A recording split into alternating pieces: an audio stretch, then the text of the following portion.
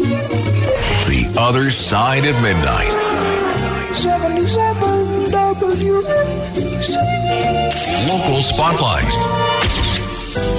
Good morrow, everyone. This is The Other Side of Midnight on 77 WABC. I'm superstar Frank Morano. Hey, it was a real treat to be able to sit in on the first hour of Sid Rosenberg's show yesterday. I got great feedback from a lot of you that listened. It's a little bit different than what we normally do in the overnights, but you know what? Morning radio is a little different than overnight radio. But rest assured, Sid Rosenberg will be back where he belongs this morning at 6 o'clock. Thank you to everybody that listened nonetheless. We are in an era right now where people get a little carried away. We are in the habit of destroying anthills with bazookas. And nowhere is that illustrated better than banning any names that have anything to do with American Indians or indigenous peoples and school mascots in New York. That's what's happened. The New York State Board of Regents has banned any school mascot, any team name like the Chiefs, the Braves, the whatever, anything that has anything to do with the indigenous peoples. Well, now the Massapequa School District is fighting back. They have filed a lawsuit against the New York State Board of Regents a couple of days ago, claiming the agency violated its constitutional rights when it banned the use of American Indian mascots, team names, and imagery in public schools. The ban, which was codified in May, stated that affected schools had to resolve to do away with the team names and imagery by June of 2022 and eradicate all references to the name and imagery by the end of 2024 to 2025 school year. Massapequa goes by Chiefs and is one of 13 Long Island school districts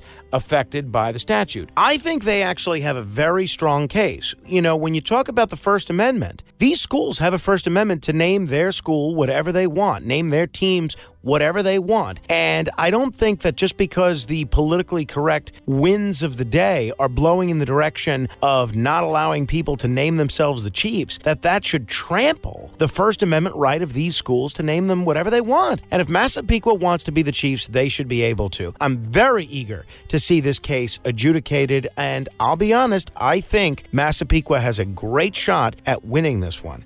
Go Chiefs. One wonders if the Board of Regents spent this amount of time, energy, and effort into getting students to actually be proficient in math and reading instead of banning politically incorrect names, where we'd be. Beam me up! To be continued. The Other Side of Midnight. 77 WABC. Local Spotlight. Good morrow, everyone. This is The Other Side of Midnight on 77 WABC. I'm superstar Frank Morano. I live a stone's throw away from the Outer Bridge crossing. Hey, by the way, here's a little bit of trivia. This is something that even a lot of people in New Jersey and Staten Island don't know the answer to. Do you know who the Outer Bridge crossing is named for? Yeah, it's named for someone. A lot of people just think it's the Outer Bridge. No, it is named for Eugenius Outerbridge, who was the first head of the Port Authority and whose family was instrumental in bringing tennis to America. And a lot of people don't even know that it's named for someone. They think Outer Bridge is just the name of a bridge. Well, anyway, this is a bridge that is almost a century old, and it is in bad shape. Should the 95-year-old Outer Bridge crossing be replaced? My answer is 100% yes. Well, now there will be an $8 million study to see if I'm correct. So the fate of this 95-year-old bridge between New Jersey and Staten Island is now in the hands of engineers hired by the Port Authority, and they're going to determine if additional lanes can be added to the span. An $8.3 million study, which New York State officials sought 2 years ago, will determine whether lanes can be added to the old bridge or if it should be replaced. There are currently 2 lanes in each direction and no shoulder. It's one of those bridges that you actually hold your breath and cross your fingers, maybe even say a prayer when you have to cross it. There are 2 lanes in each direction, no shoulders, and according to Rick Cotton, who's the executive director of the Port Authority, he said we were asked to do a widening study, and that request was required by a law signed by Governor Kathy Hochul in 2021. New York York's law directed the Port Authority to studying widening and how to increase traffic flow and send a report about the findings to both states' governors and legislatures. My view is, I think it is woefully inadequate. I don't think a widening is possible. I think a new bridge is sorely, sorely needed. Beam me up! To be continued. Ohio, ready for some quick mental health facts? Let's go. Nearly 2 million Ohioans live with a mental health condition. In the U.S., more than 50% of people will be diagnosed with a mental illness in their lifetime. Depression is a leading cause of disability worldwide. So why are some of us still stigmatizing people living with a mental health condition when we know all of this? Let's listen to the facts and beat the stigma. Ohio, challenge what you know about mental health at beatthestigma.org. The Other Side of Midnight. 77 WABC. Local Spotlight. Well, here is a law that I think actually does something for consumers. I can't believe this wasn't already the law, and I think this is a huge step in the right direction. New York is now going to require flood disclosures in home sales. So New York Governor Kathy Hochul signed a bill requiring people selling their homes to disclose whether their properties have been flooded or are at risk for future flooding. This new law comes as inland areas in the state have become more vulnerable to flooding, with climate change spurring on rising sea levels and more intense storms. The signing will make New York at least the 30th state in the country to require flood disclosures during home sales. New York has a similar law in place for rental properties already. The law closes a loophole in state law that has allowed home sellers to pay a $500 fee to avoid disclosing their home's flood risk. Can you imagine? There was actually a provision where you could buy your way out of ripping off consumers. The law also requires sellers to disclose additional information about flooding in their properties, such as whether the property is in a flood hazard area and if any flood insurance claims have been made. A national climate assessment report has found that the Northeast region is seeing the greatest increase in extreme rainfall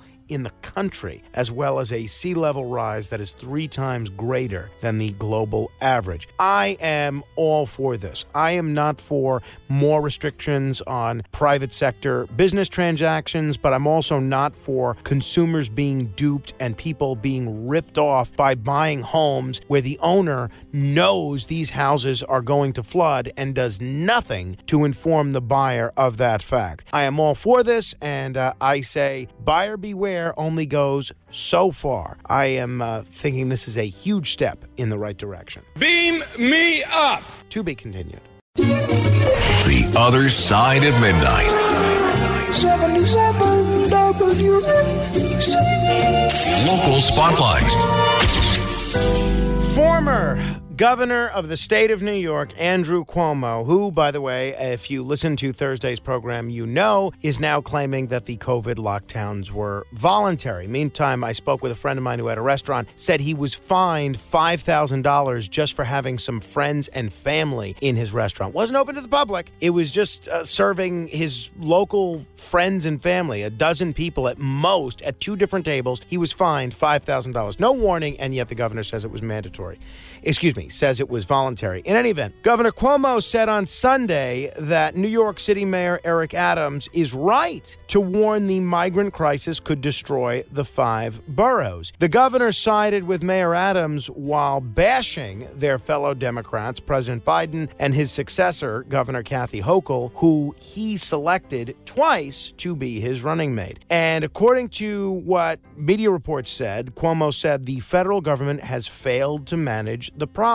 This is what he told the largely black congregation at God's Battalion of Prayer Church in Prospect Lefferts Garden, Brooklyn, a friendly audience that has welcomed the scandal-scarred governor in the past. He said, "The plain truth is New York City is overloaded." And I find that difficult to disagree with. He said, "We cannot take more than we have taken. And the plain truth is New York City cannot pay the bill for this migrant problem," echoing the statements that he made on his podcast last week. He said it's billions and billions of dollars for New York City, and this is on top of the homeless problem, the crime problem, people leaving, businesses leaving post-COVID. Now, I agree with everything that the governor said, but there are a lot of us that recognized illegal immigration was a problem even before a year ago. And while those of us that wanted to do something about this at the border were calling this out all over the state and not wanting to make New York a sanctuary state, not only was Governor Cuomo doing whatever he could to allow driver's licenses for illegal aliens, not only was he doing whatever he could to make this a sanctuary state through executive order, not through legislation, but he actually went so far as to call